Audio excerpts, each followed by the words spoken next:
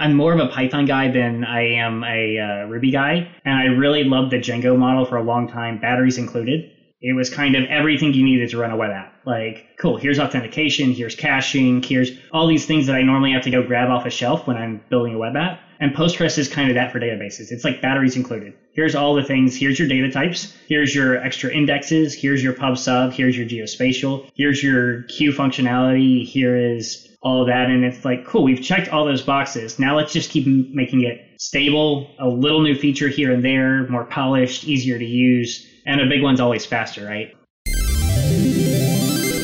Bandwidth for Changelog is provided by Fastly. Learn more at fastly.com. We move fast and fix things here at Changelog because of Rollbar. Check them out at rollbar.com. And we're hosted on Linode Cloud servers. Head to linode.com/changelog. What up, friends? You might not be aware, but we've been partnered with Linode since 2016. That's a long time ago. Way back when we first launched our open source platform that you now see at changelog.com, Linode was there to help us, and we are so grateful. Fast forward several years now, and Linode is still in our corner, behind the scenes helping us to ensure we're running on the very best cloud infrastructure out there. We trust Linode. They keep it fast, and they keep it simple. Get $100 in free credit at linode.com/changelog. Again, $100 in free credit at linode.com/changelog.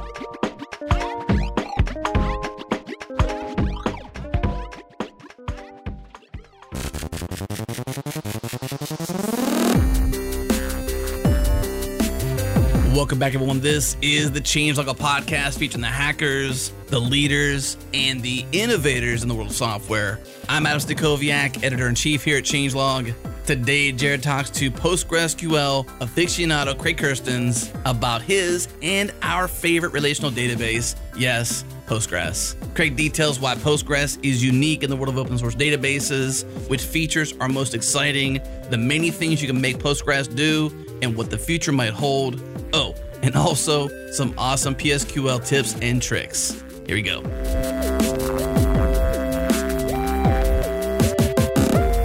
So Craig, you're in an interesting position because you've done so much for Postgres, the project, and you've taught and you've spoken and you've blogged and you've provided endless resources. You've curated the PG Weekly newsletter. I've been following a lot of your stuff for a long time, just learning as you kind of put stuff out there, as I'm a casual Postgres user, long-time user, but just casual. I don't really dive into the nitty-gritty very often because I just don't have to.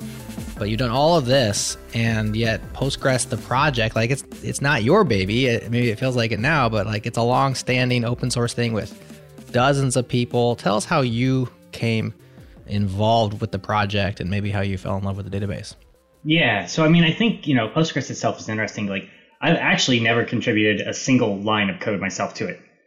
That's so many other people that know the ins and outs. I've read it, I've looked at it, but maybe one day I actually will. But yeah, my contributions have mostly been on the community side, right? Speaking, right. Talking with others, working with people. I actually came to it, I guess the first place was at a startup many years ago that I joined, TrueViso. I joined at about 10 people. They were taking Postgres and transforming it into a streaming database that basically did map reduce on data as it came in. It was back in about 12 years ago during one of the last crashes. And basically that complex events processing was this new kind of cool, sexy thing.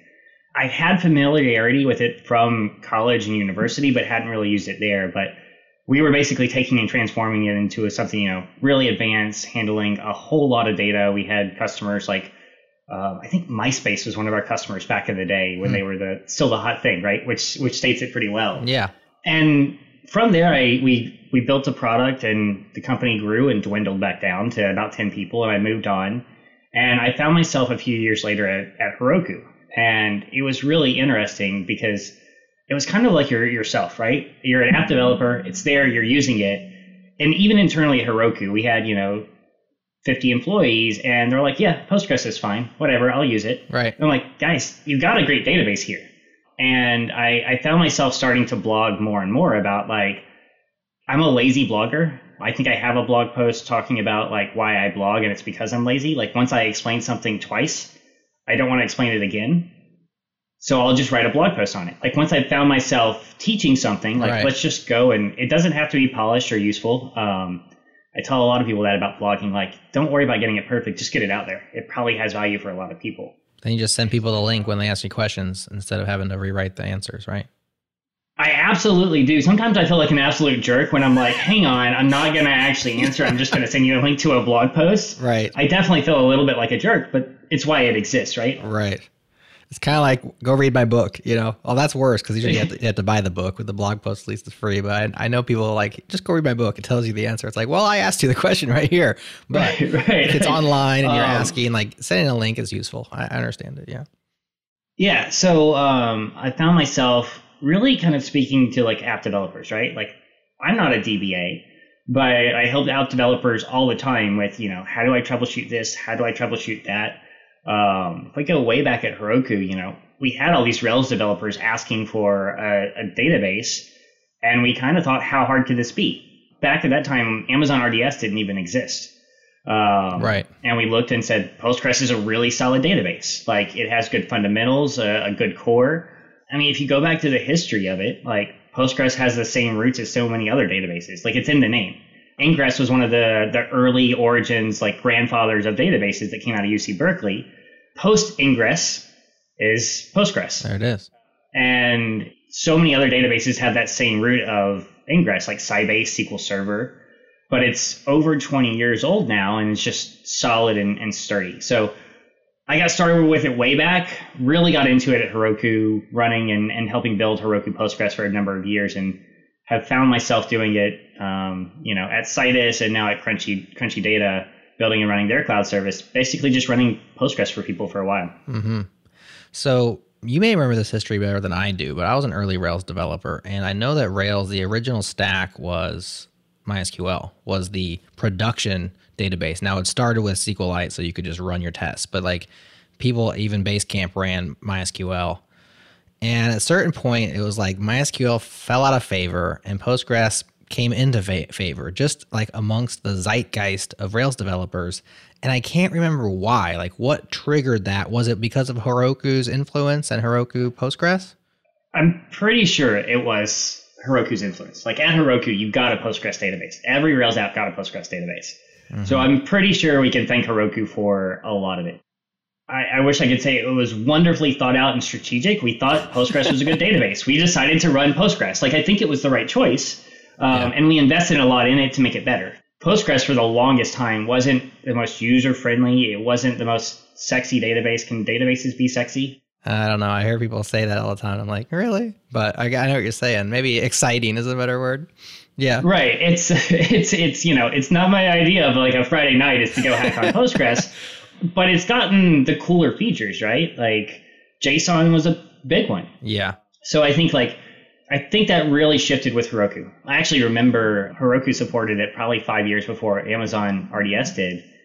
I go to a lot of Amazon conferences. re:Invent's a big one. It's massive, massive conference. And they roll out product announcement after product announcement after product announcement.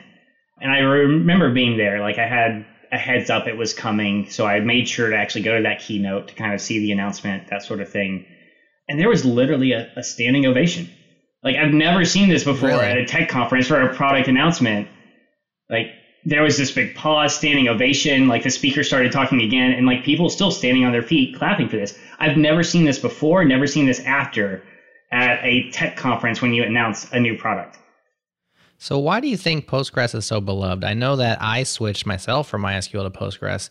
Mostly when I switched, maybe it was because of just the flow of the tutorials and like this general lemming status of developers, and I was just in there amongst them. But I remember I had some data, this is way back in like 05, 06. I had data consistency problems with my MySQL stuff. And I read some blog posts about how MySQL can just like be recording nothing and it's not going to report it. And like there were these edge cases that are in there where it's like kind of less safe. And Postgres was there, and it had this reputation of being just rock solid, consistent, and more strict with your data. And because of the ease of switching in Rails, I could switch very quickly. And so I just started switching all my projects over, and I found it easy to use, to administer. And so that was kind of my switching point. I didn't really have much more thought than that. I think if you look at it, there's, Postgres was that. It was like, I'm going to be safe and reliable. I'm not going to lose your data. That's a funny thing to think about when it comes to a database, right? Like keeping your data, not losing it. But that was like Postgres's kind of core value. Like, we're not going to add shiny new things. The MySQL defaults got some flack for a little while because, hey, certain modes it would run, it had a different type of storage engine. Certain ones weren't as safe. MySQL, it's funny when you do like search in MySQL, by default, it's case insensitive. Uber, it was really funny. Uber switched from MySQL to Postgres and then Postgres to MySQL. So they've gone, back and forth a couple times. But when they swapped to Postgres, they had to go and figure out they had all this app logic that relied on things being case insensitive because the database just doesn't respect case search. To me, that's a little bit of an anti-feature. I could go on about, MySQL versus Postgres. Like, I think MySQL is a good database and does good things. I think Postgres really started it being safe and reliable. Yeah. And then we said, now there's these rich user features. There's things like JSON. There's things like common table expressions, window functions. There's a really rich set of features that I think we're going to hit on a bunch of them scattered throughout. Yep. Like, I could give you the laundry list of them right now, but it's like each one is unique in its own right. But it started with that being really safe and reliable. I look at a lot of other databases, Mongo didn't start as safe and reliable and worked to catch up to that. It started as easy to use. And I think that developers have come around to respecting and appreciating that, right? Like, you have corruption, you spend 2 weeks, hey, and data's gone. How do you answer that to a customer, right? Right. For all the shiny things we like, new frameworks that come out every single day, old and reliable just works. And I've really started to appreciate that, like, hey, I've got my Rails stack or my Python and Django stack and my Postgres database, and this app can go really far. I don't need shiny new things to build an interesting business. Yeah, I like that as well, especially for a database. It's like there's areas in my application where I'm willing to experiment and I'm willing to, go with the bleeding edge and bleed a little bit, but get those bleeding edge features. And there's something just like makes you sleep well at night. Just like, this database stores my data and I can just trust it to do that. And I think that was one of the reasons why I just stuck with it. It never really stabbed me in the back. I never had that moment where I was like, oh, Postgres, you screwed me over, right? Right. It's the case with so many others too. You have that bad experience and yeah, it's shiny and new, but man, you lose data. I think there's kind of nothing worse you can do, right? Like, obviously I'm a data guy. I like databases, but right. That's more valuable than downtime, right? Fine, go be down for an hour, a few minutes, or a day, but don't lose the data that you can't get back. If you're banking or something like that, like, and you lost my deposit, I couldn't be more unhappy with you. Yeah, exactly. So help us out with a little bit of the history, because one of the things that happened was, like, by the time all this developer movement over to it, I'm sure it was popular, amongst DBAs and amongst, different people around the world, but like really there was a groundswell, and maybe it was the Rails and the Herokus and whatever this trend was, people started picking up Postgres as like their default starter database. But by then it had been around for a very long time. Like, maybe that's why it was so rock solid. It had the ingress roots, and then it had, by the time 2006, 2007, when I started using it, it had been actively developed as Postgres for like a decade at that point. And it didn't have like the JSON features and all the stuff that we're going to get into at that point, but help us unpack like where it came from, who works on this thing, and like the history and kind of the community around Postgres. Yeah, so a lot of it we can go way, way back to UC Berkeley, right? Like Stonebreaker, I don't know that he won a Turing Award just for Postgres, but Postgres is a huge piece of that, right? And he wanted to build this kind of extensible database. So he looked at Ingress and said, how can we evolve it to the next thing? I think that's a lot of the way back history. There's a great article in ACM looking back at Postgres. I think goes through a lot of that history. I think there's a lot too of those years kind of right after it came out from UC Berkeley of a good stewardship of community that really gets all the credit, right? Like, I go out here and talk about it, but people just slogging away and working on it, making sure it was rock solid. I got in a little bit of trouble a little bit ago when I listed off a few names and I started listing off 3 or 4 or 5, right? And I think one you've got to point to is Tom Lane, Tom Lane has contributed to so much open source. He helped create JPEG and TIFF and PNG. Like, he helped authored some of those specs. He helped write libjpeg, libpng.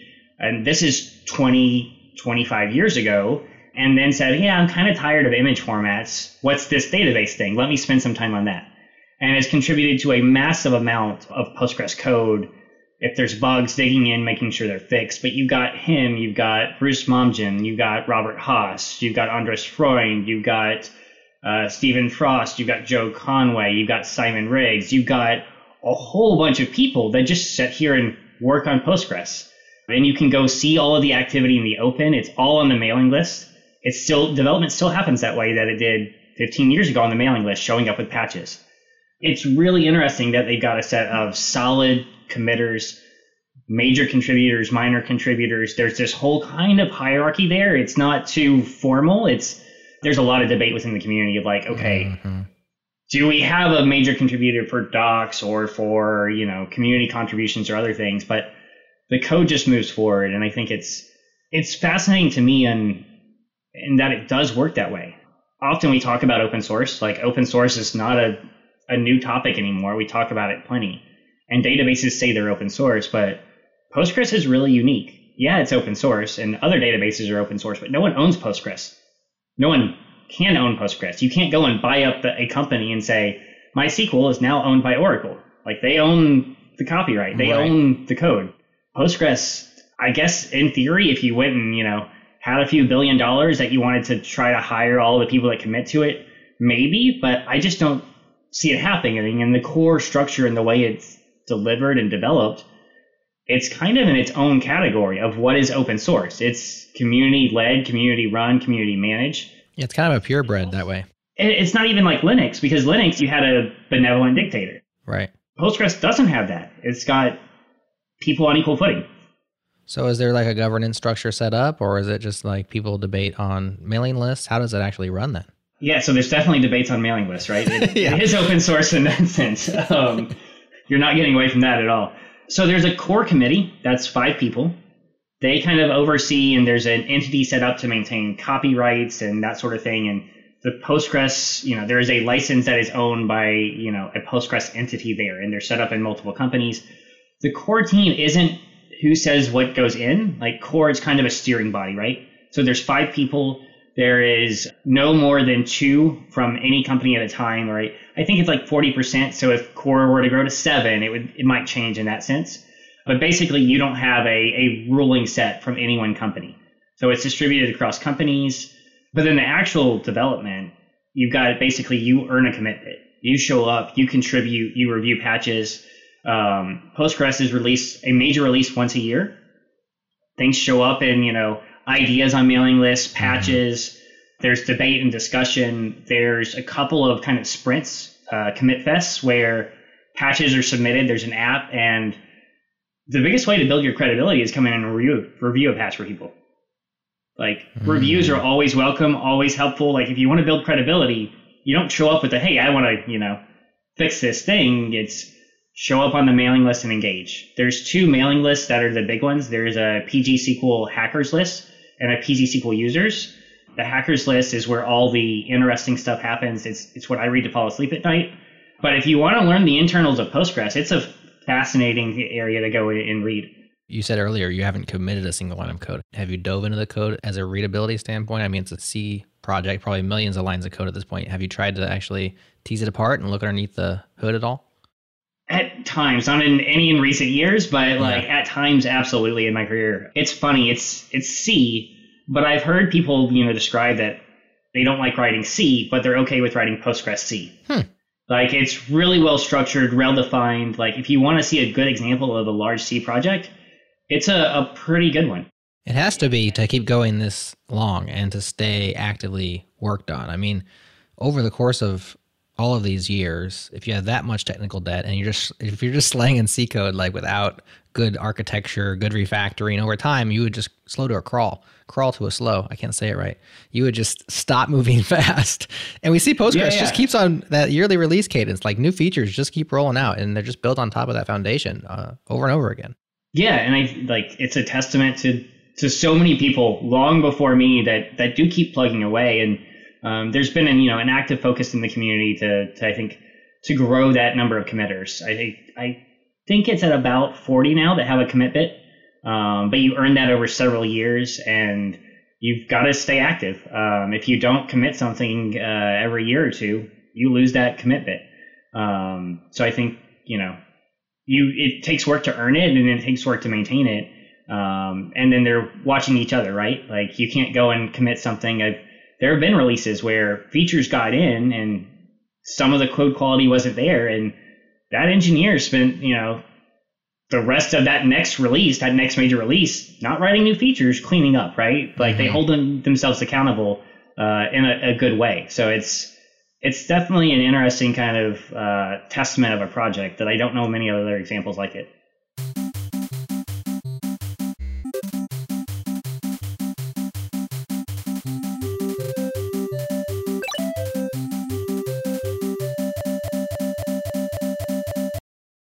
This episode of the Changelog is brought to you by Teamistry.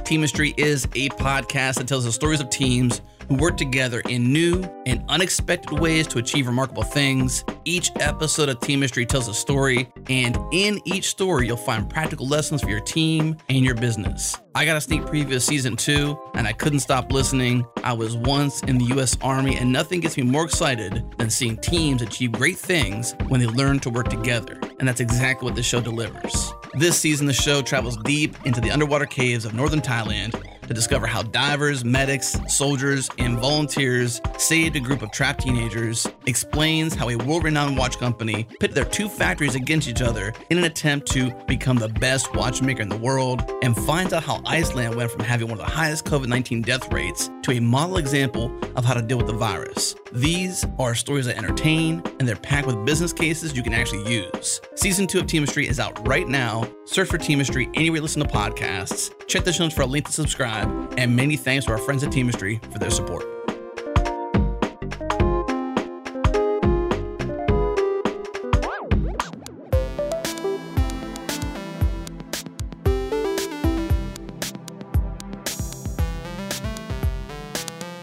So we talked about its stability and how it doesn't let you down and the data consistency.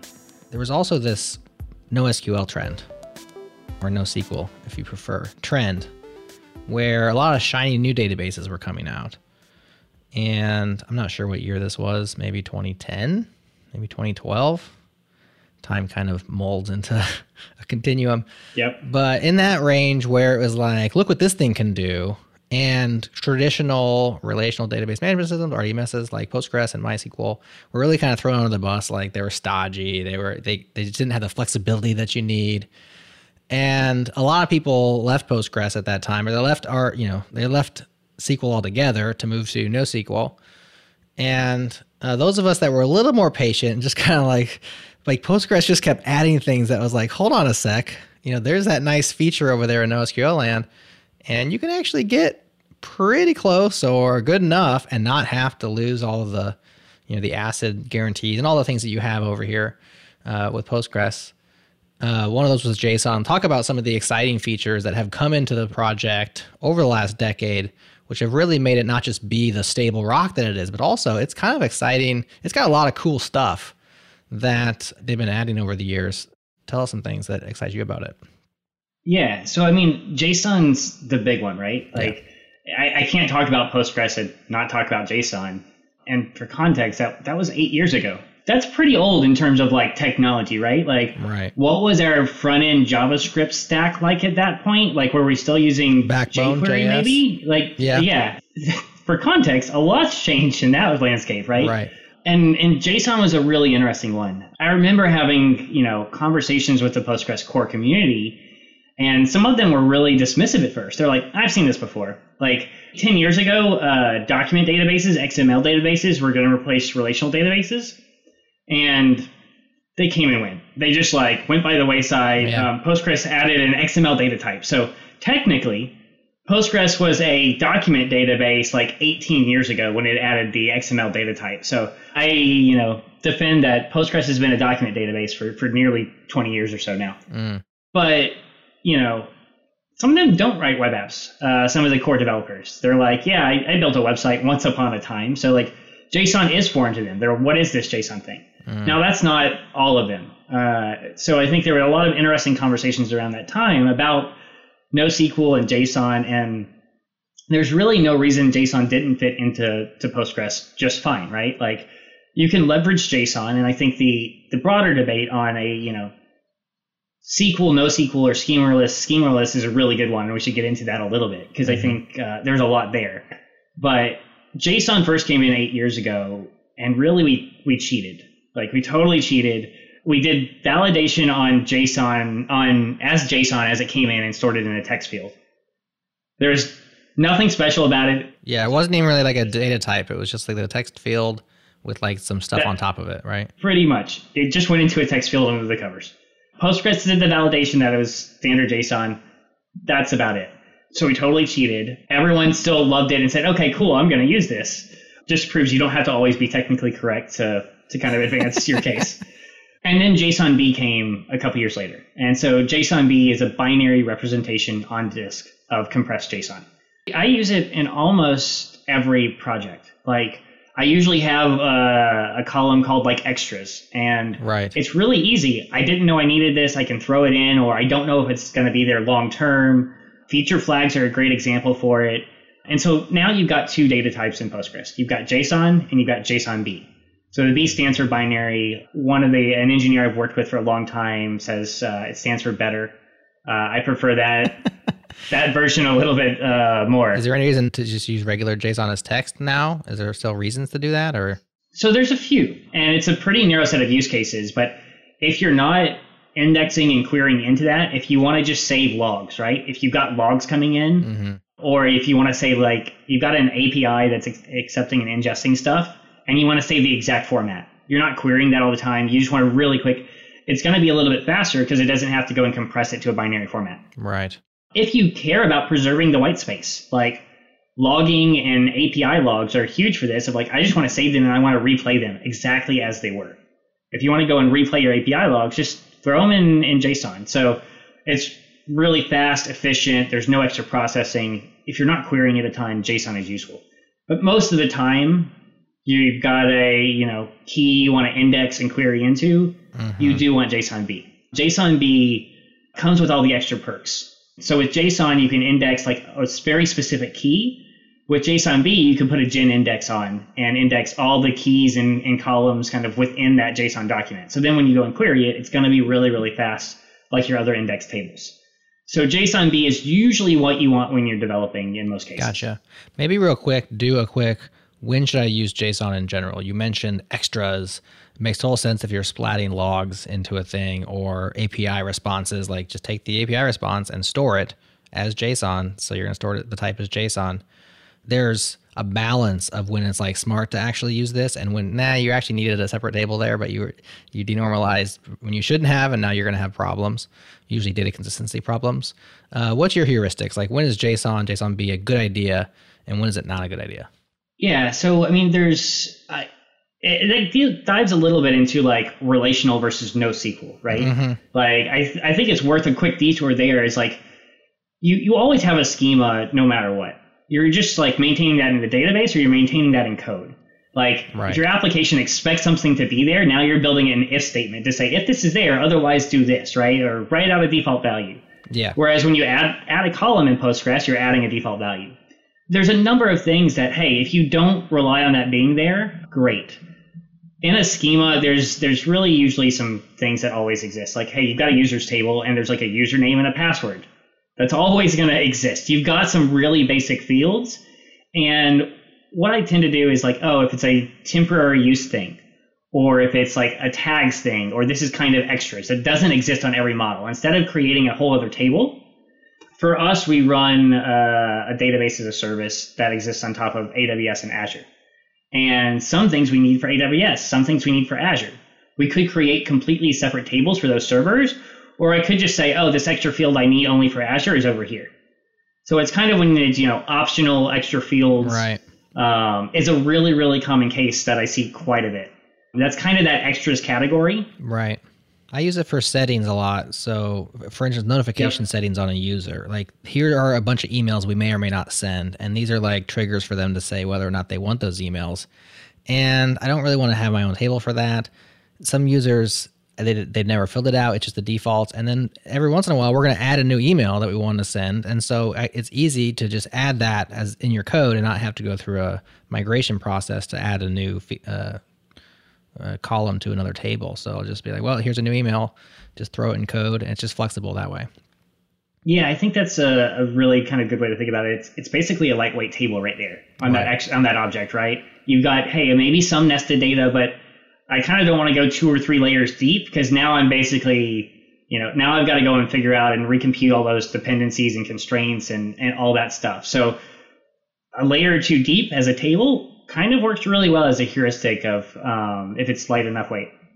I think the other piece is, how are you going to do analytics on it? Like, this is a big one for NoSQL databases where, hey, even if you get to manage your schema, you suddenly want to ask a question and say, hey, how many users signed up in the last week? And now when you're like traversing down a document 3 layers deep, you can write that SQL, but it's pretty gnarly. The joins aren't going to be as efficient, that sort of thing. So if I'm doing lightweight filtering, like give me a user that has some Boolean of true in my JSON, that's really easy. But if I'm doing aggregation on some like, give me, all the users that signed up based on some data and I'm parsing that out from JSON, like now I'm doing a lot more overall kind of on the SQL side, which is not where I want to be.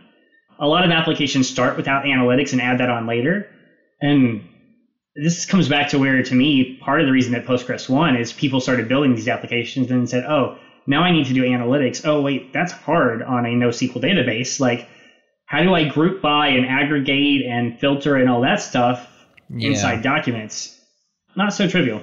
And some of those you can actually only query on indexes, right? Like there's nothing, you can't even write an ad hoc query in certain cases. Like you have to have a predefined index or something on some NoSQL databases. Yeah, I think they often start there and they get more advanced. So over time, there's not a foundational limit that they couldn't. But yeah, some definitely start there and try to get more and more, but it's not going to be as efficient. I look at the roots of SQL and it was really well designed. It's relational algebra and relational calculus. And if you want to geek out on it, that's where I say, like, learn those things and then you understand all of the power of SQL and it blows your mind. Most people never need to go that route, but to throw away all of that as a foundation, you lose a lot, going the other side. Mm-hmm. So JSON over 8 years ago, JSON-B a couple years later, but this is like a long-standing, this is a thing that I now take for granted. So it's not like a shiny new feature. It's still shiny. It just isn't new. What else about Postgres that's exciting in terms of features for relational databases? So I think I look and, Postgres just moves forward each year with something new. JSON-B are the shiny ones. I can go back and probably each release and there's some interesting new thing. One big area for me is indexing. Most databases have an index type. When you do create index, it's creating a B-tree index. Like if you have a CS degree, this is what you learned as, the basics of a B-tree. Postgres has had that for a while, and it's also getting more exotic with its indexes. So, with JSON-B, when you index it, you use a gen index, a generalized inverted index, which flips it on its head and basically indexes every key and value inside that JSON document. So really interesting that I don't have to say index this column or this little piece. It indexes everything for me. So when I query it, it's fast. Postgres has 5 different index types. For a long time, I would read the docs and look, and I finally got, I just kind of like got over my humility and asked like the core engineers, like, can you actually explain this to me in plain English? Like English, I read the docs and I'm like, I don't get this, it. right? Yeah. And so you've got gen, which is really useful when you've got multiple values inside the same column. So if you think about that, right, like JSON, you've got multiple keys and values, you've got arrays, that sort of thing. Right. Postgres has an array data type. That's super handy. If you're doing something with like tagging or categories, it's wonderful. Like, please don't go build a whole categories table and join against it. You don't need it. Just go ahead and use the array type. So gen, really useful on arrays, JSON, those sort of things. You've got a GIS index, a generalized search tree.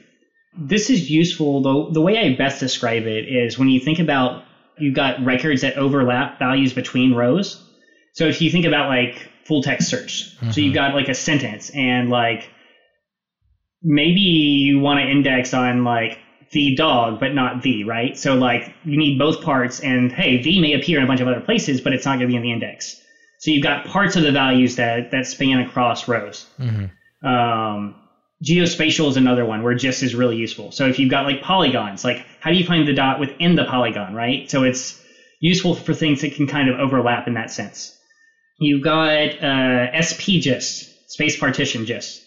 I only know is useful for phone numbers. I keep asking the question, give me other examples, and they're like, phone numbers, that's when. Why phone numbers? What's unique about phone numbers? It's something about how like things naturally cluster together. So if you think about like area code, then some 3-number prefix, like, hey, this clusters together, then this is kind of the unique part. So like there's kind of distinct blocked groupings of values there.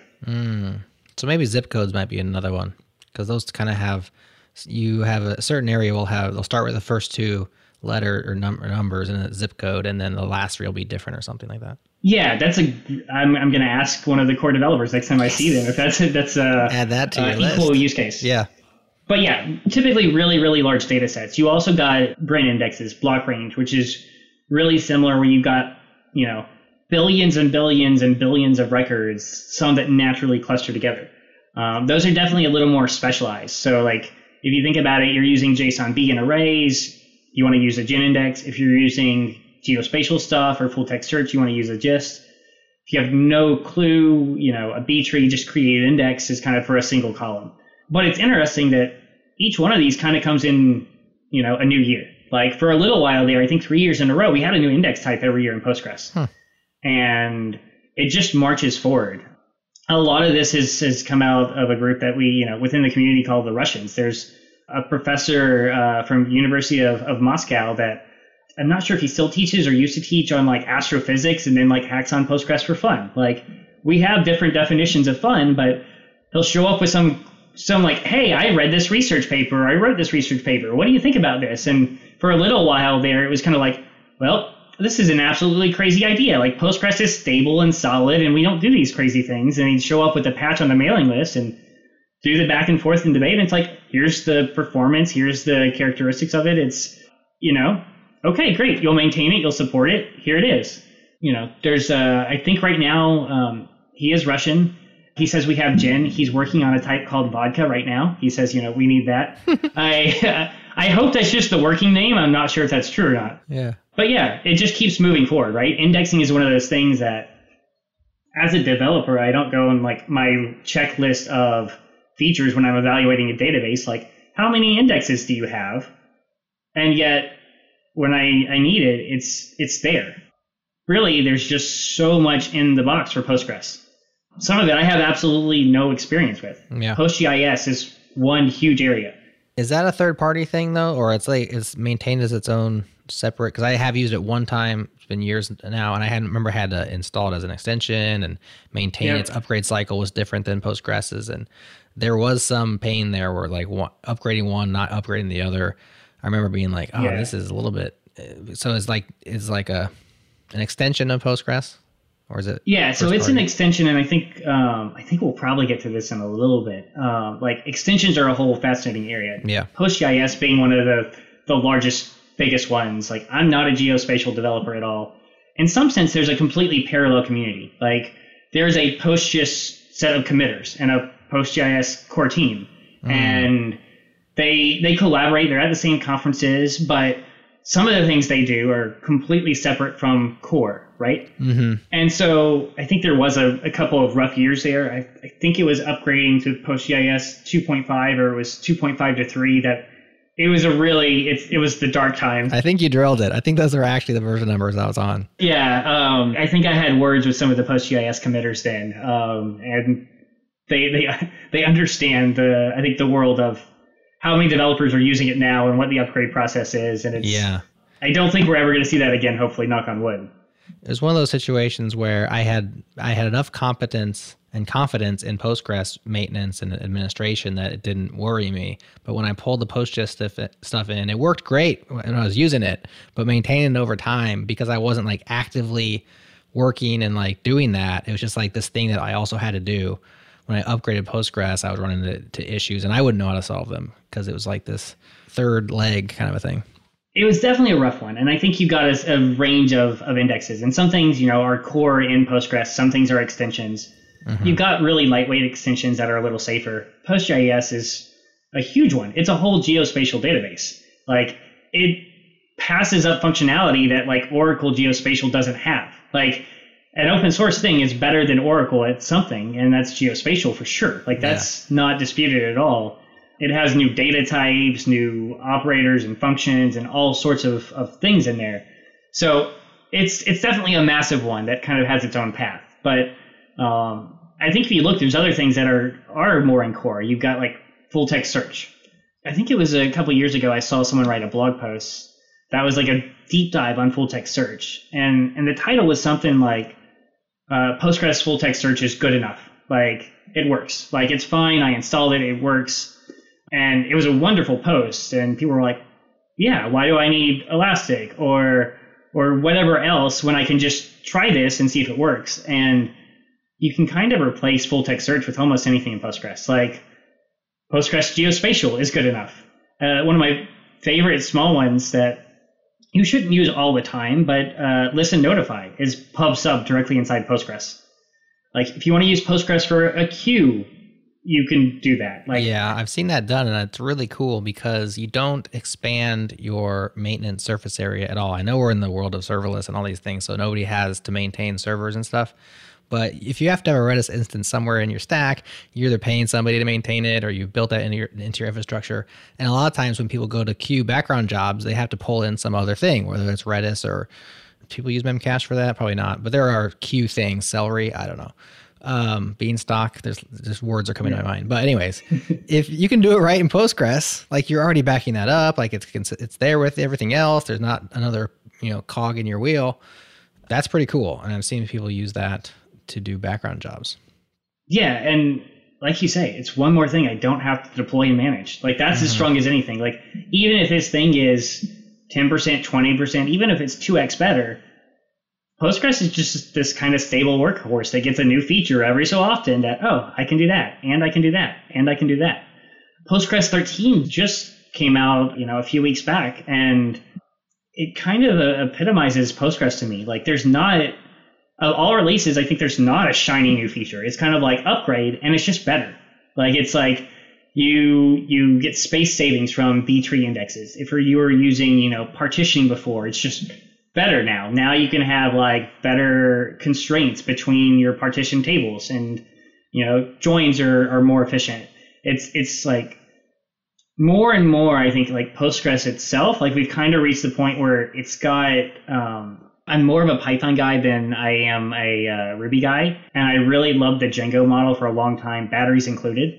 It was kind of everything you needed to run a web app. Like, cool, here's authentication, here's caching, here's all these things that I normally have to go grab off a shelf when I'm building a web app. And Postgres is kind of that for databases. It's like batteries included. Here's all the things. Here's your data types. Here's your extra indexes. Here's your pub sub. Here's your geospatial. Here's your queue functionality. Here is all of that. And it's like, cool, we've checked all those boxes. Now let's just keep making it stable, a little new feature here and there, more polished, easier to use. And a big one's always faster, right?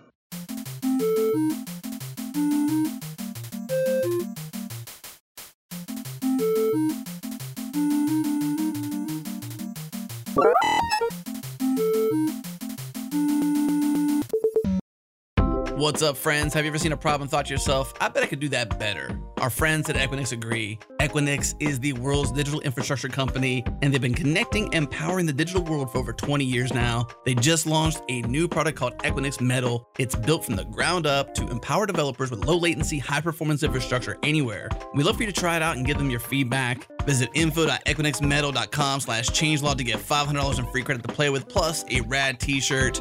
Again, info.equinixmetal.com/changelog, get $500 in free credit.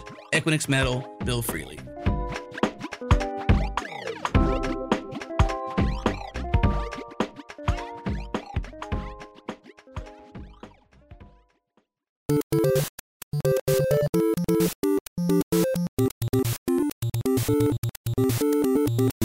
As I kind of take a step back, I think more and more is going to happen in extensions. Like PostGIS is a big one.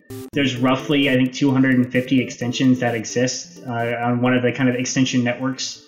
Extensions are unique. They're low-level hooks deep into Postgres.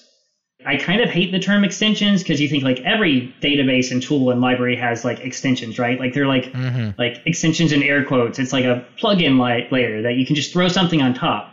But this is like deep, low-level C hooks. Like you can write an extension in SQL.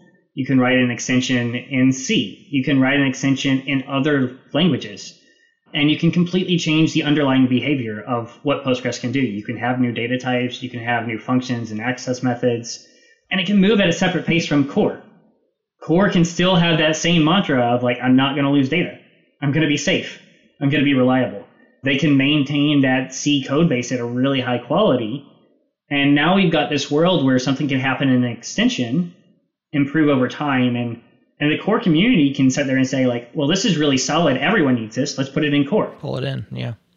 So to me, I think as we, I start to look at the landscape of Postgres and what's the future, extensions are absolutely huge. And what you can do with them is kind of unbelievable. Can you give some more examples of extensions in addition to Postgres? I know there was one called HStore, which I remember using, but what are some other things that people have built in the community that you can pull in and use that extend, for lack of a better term, Postgres? Yeah.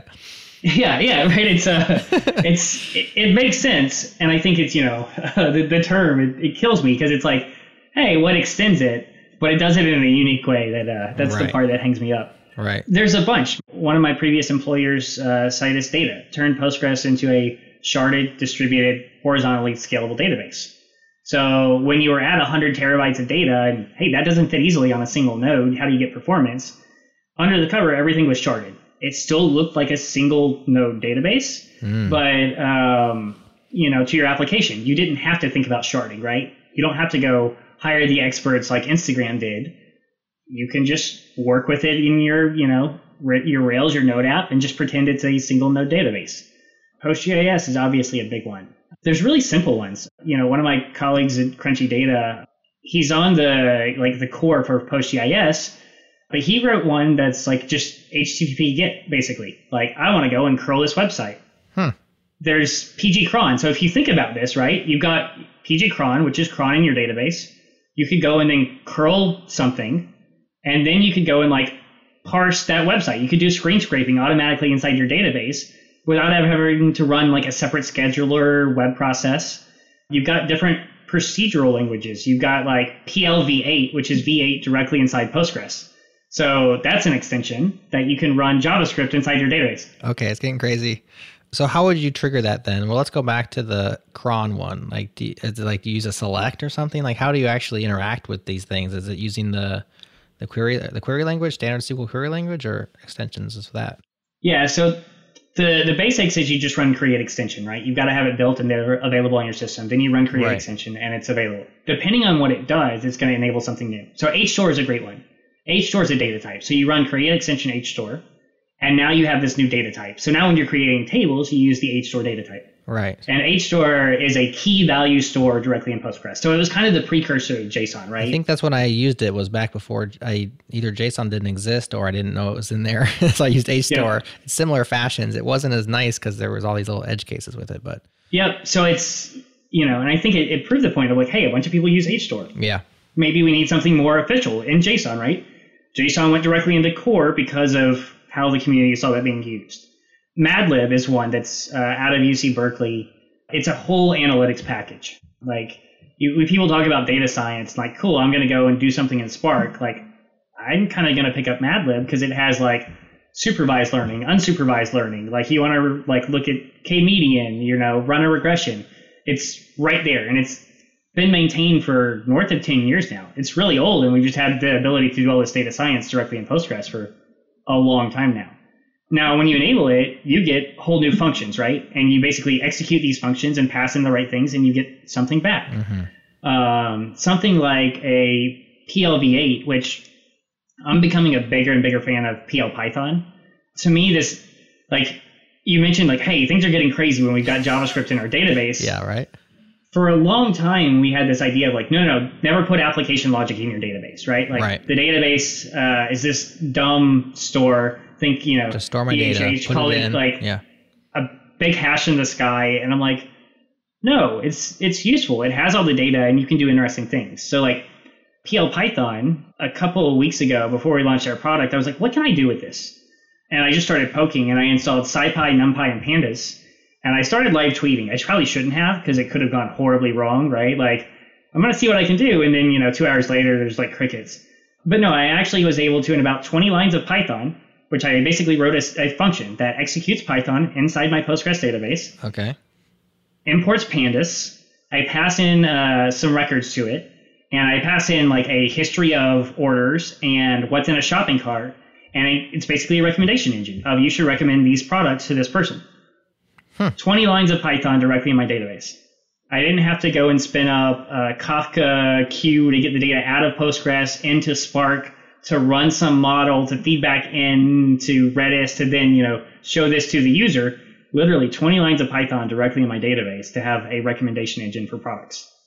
And it breaks the mold, I think, of what we've been thinking for the past 5 or 10 years. But if I look at it from a practical standpoint, like this gospel of never put logic into your database, large enterprises have been doing this for years and years and years. If you look at things like Oracle and SAP applications, they're almost nothing but huge procedural, code. And with Postgres, now that we can do it in things like JavaScript with PLV8 and Python, it can be more native to an app developer. Mm-hmm. So I'm kind of weird. I kind of enjoy writing SQL. I ask a lot of people who enjoys writing SQL, and if there's 100 people, there's like 3 hands. Mm-hmm. But I've asked the question to people like, well, do you enjoy writing other people or reading other people's SQL? And there's never like a hand that goes up. Yeah, no. It's not a pretty language, and someone else writes it. It's probably not well formatted. Like, it gets the job done. Mm-hmm. But if I can write Python to do the same thing or JavaScript, how do you feel about that? Yeah, I think that's more legible to more people. How do you then maintain that, and like where does that live in a software system? Basically, it's like a create function call. So you run a create function here. You define your function directly. Then you can execute that within the database, right? So I've defined my function, and then I can just do select, get recommendations for my recommendation engine. Mm-hmm. So a lot of extensions come, and basically they packaged up all of these functions for you in that C format. Yeah. Like Madlib does all this. So now all you've got to do is go through and say, what's the function? What's my inputs, and what do I get out? But if you want to write your own, you absolutely can. You can go down that deep path of creating an extension or writing your own functions and deploying, just like you would other schema stuff. Yeah. Let's just get real practical with this Python example. Maybe if you have the code or you have the tweets or something, you can provide links to somewhere where people can go and look at what you did, because it's fascinating. Are you just storing that in its own Python file? You're writing the Python inside of a function. So it's like an SQL file that you're piping into the system via PSQL? Yep. Is that how you get it in I'm just there? Connecting via PSQL. And I'm just like, so a few PSQL tips, right? So I'm a CLI guy. I think a lot of developers are. PSQL is really great and powerful. I don't like, like you're in there for the first time and you're just kind of typing. Like a big tip is if you set your editor environment variable, just like the, pound kind of editor, and you do \E, that'll open up your default editor. So like if you want to edit your queries in Vim or Tmux or Emacs or whatever, just set that and then do \E. Now you can kind of work as native as possible. It can be Sublime Text even. TIL. I've been using PSQL for years. I did not know that until just now. You just taught me something. There's a whole bunch of things. \timing will automatically show how long it took to run a query. I'll give a link as well to like, here's how to customize your psql editor. You probably have like a bash profile set up or a bash RC. You can set up a psql RC that'll customize all of this for you. A friend just set his null character value so that when you have nulls in your database, he set it to the poop emoji so that it's a null. It's not an empty string. It's actually a null in your database. Right. I have picked up a few things over the years. That \E I've never picked up. I'm reading my PSQL RC right now, and I have the slash timing on. I have a pset null, but I just had like the word null. I need to replace that with poop emoji for sure. A couple other things. Then it unsets quiet. I don't know what it's doing. Oh, it starts with quiet, does some stuff, unsets quiet. I think that's to set up the prompt. So yeah, definitely link that up because we love to trick out our environments. And if you can be more productive inside your pSQL, then why not, right? Yeah, mine's back to Vim right now, but like for the longest time, it was actually like Sublime Text, which people are like, wait, how are you doing that? And it's executing inside PSQL. So it pops open your Sublime Text in a new window, and then when you save that, somehow it pipes it back into your command line? And it's executing whatever you saved. Like you can basically, in Vim, I can quit and not save, or I can, write and quit. And if I write and quit, it's going to execute it. It executes. That's cool. And so that's what I was doing with the Python. I was basically, building it up a few lines at a time, and it was create or replace function. I've got my inputs. I started with just a couple of inputs and saying, okay, now I'm going to import pandas. Like, did that error for me, or did that work? Now I'm going to see, can I, parse this into a data frame? Nope, I didn't parse it right. Okay, how do I get from a set of arrays in Postgres and transcribe that into what Python wants for a data frame? So it was definitely, a couple hours of debugging, but probably not much longer than, like, I haven't written anything in Pandas in probably a year, so probably no longer than it would have taken me directly in Pandas. And I'm just kind of creating that function, and then I'm calling that select as soon as I create it to kind of iterate and test. I'm saying select, get my recommendations, oh, error, or did it execute and do something? Pretty cool stuff, man. Pretty cool stuff. So that's in present day, that's presently available in Postgres. What's the future look like then? Is there more like this coming, or what do you think is going to happen next? Yeah, I fully expect a lot of this, right? Like you're going to see new extensions doing all sorts of things. You're going to see, you've got time series ones like PG Partman. You've got things like Citus for sharding. You've got PostGIS. There's ones that show up that I'm like, I had no idea you could or would want to do that. Your reaction of like, this is crazy when we've got JavaScript in our database is spot on. Thank you. I thought so. As you pause and think about it, why not? Like, kind of the art of the crazy is really fun as developers, right? Like, yeah, we're going to see a lot more of this. And I see them, ZomboDB is a fascinating one. So it'll keep your Postgres data in sync in Elasticsearch, and you can maintain Elasticsearch indexes and query them from directly within Postgres. Say that again for us slower folks like myself. So if you want to use Elasticsearch for your full text search, right? Normally you've got to pipe all that data over somehow. So what this is going to do is as you write a record and it's a transactionally consistent record, it's going to sync it over to Elasticsearch and maintain that index. And now when you query this, you could go to Elastic and query it, but you've already got, your application connected to Postgres. Like, why not just use that index? So you can basically have a little like kind of reference to say, use this Elasticsearch index. It's automatically going to call out, use Elastic for full text search, and get that back in your standard SQL Postgres query. I see. So it's like a proxy for Elastic without having to worry about it, right? Yep. Like you feel like you're just using Postgres, but it's actually proxying to Elasticsearch back there. Exactly. That's cool. And I'm like, who thought you would like need that? Like, it's like you're still running Elastic, but like now I don't have to worry about transactional consistency and keeping things in sync. Right. And how do I query this? There's nothing new to learn in that way. Yeah. So I think we're going to see a lot of that. I think we're going to see a lot of that on extensions just continuing to advance. Within Postgres itself, one huge area is going to be pluggable storage. So a couple years ago, Postgres got this committed into core. It's still early on, but basically you can have a different storage engine. This is going to unlock a lot in coming years. I think will Postgres core ship with multiple storage engines? I don't know. That's a good question. I think probably at some point you'll have a choice. There's a few in development. I don't think we'll see hundreds and hundreds like we do extensions because it's a higher bar to write. Like you've got to, it's deep C code and understanding, how the Postgres storage engine works and how you change it and optimize it. But like one of the biggest pains with Postgres that people complain about is vacuum.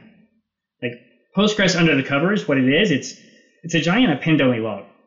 Like you do an update, and what happens is it doesn't go and update those bytes on disk.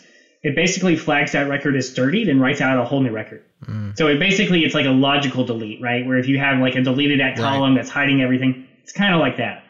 Now what happens is when the system's at low load, vacuum comes in and cleans up all that.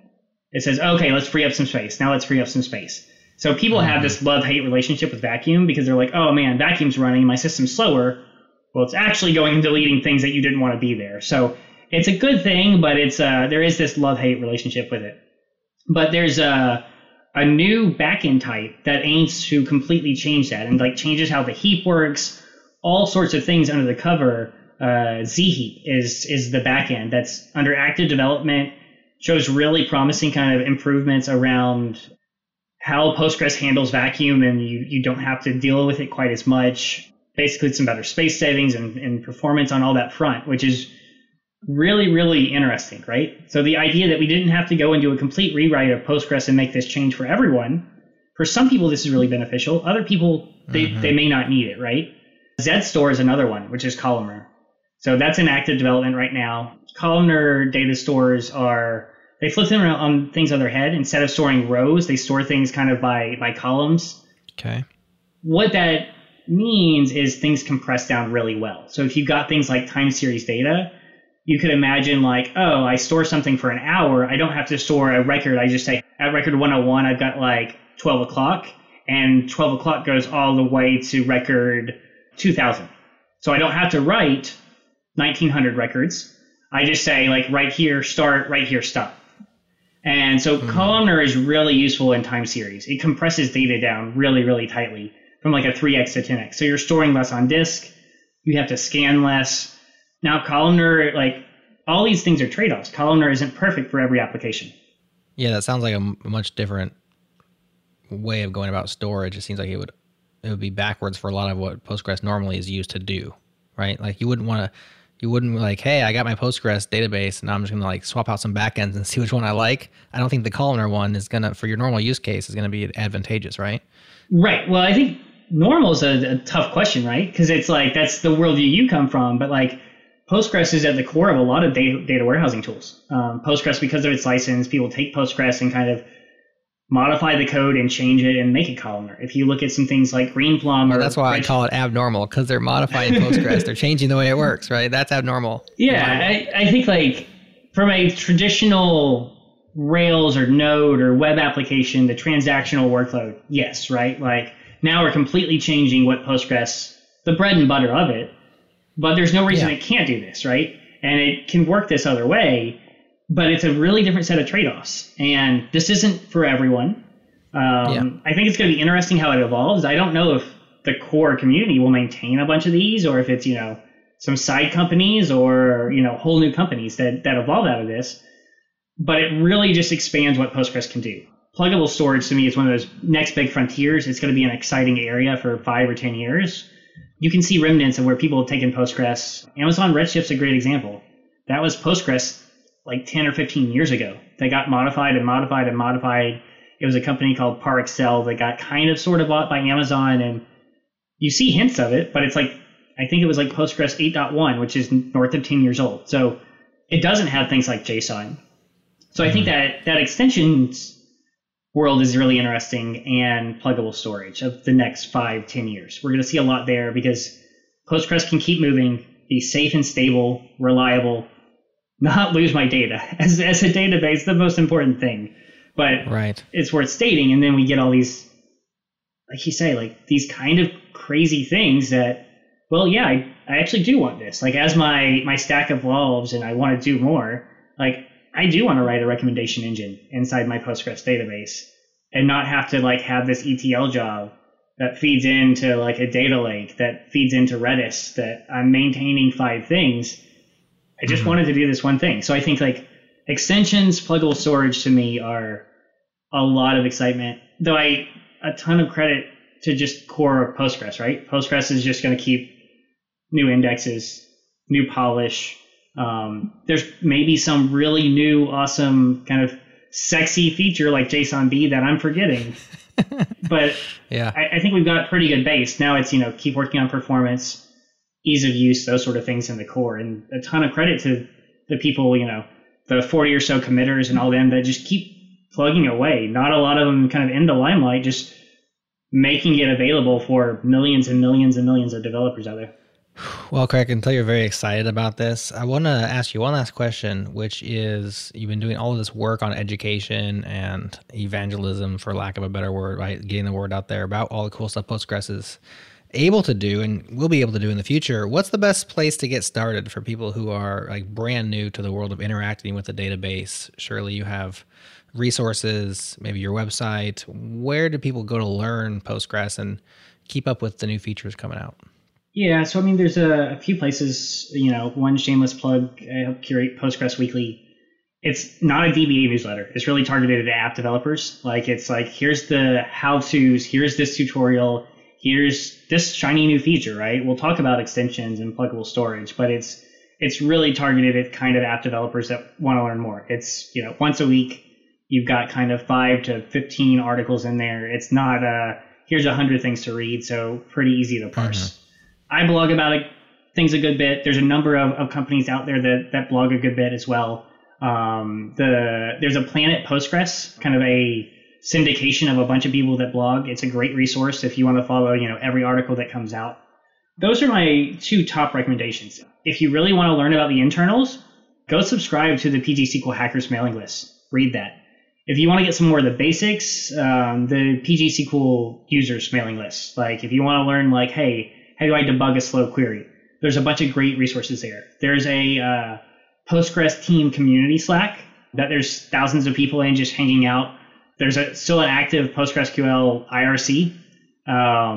There's some really loyal people in there that, hey, if you've got trouble with a query, they'll come in and help there. Those are kind of my offhand lists. There's a lot of blogs, but a lot of those try to hit in Postgres Weekly and that sort of thing. Yeah. So those are my default, and there's probably a few others links that I can come up with after that I can make sure to kind of send over and we can get added as well.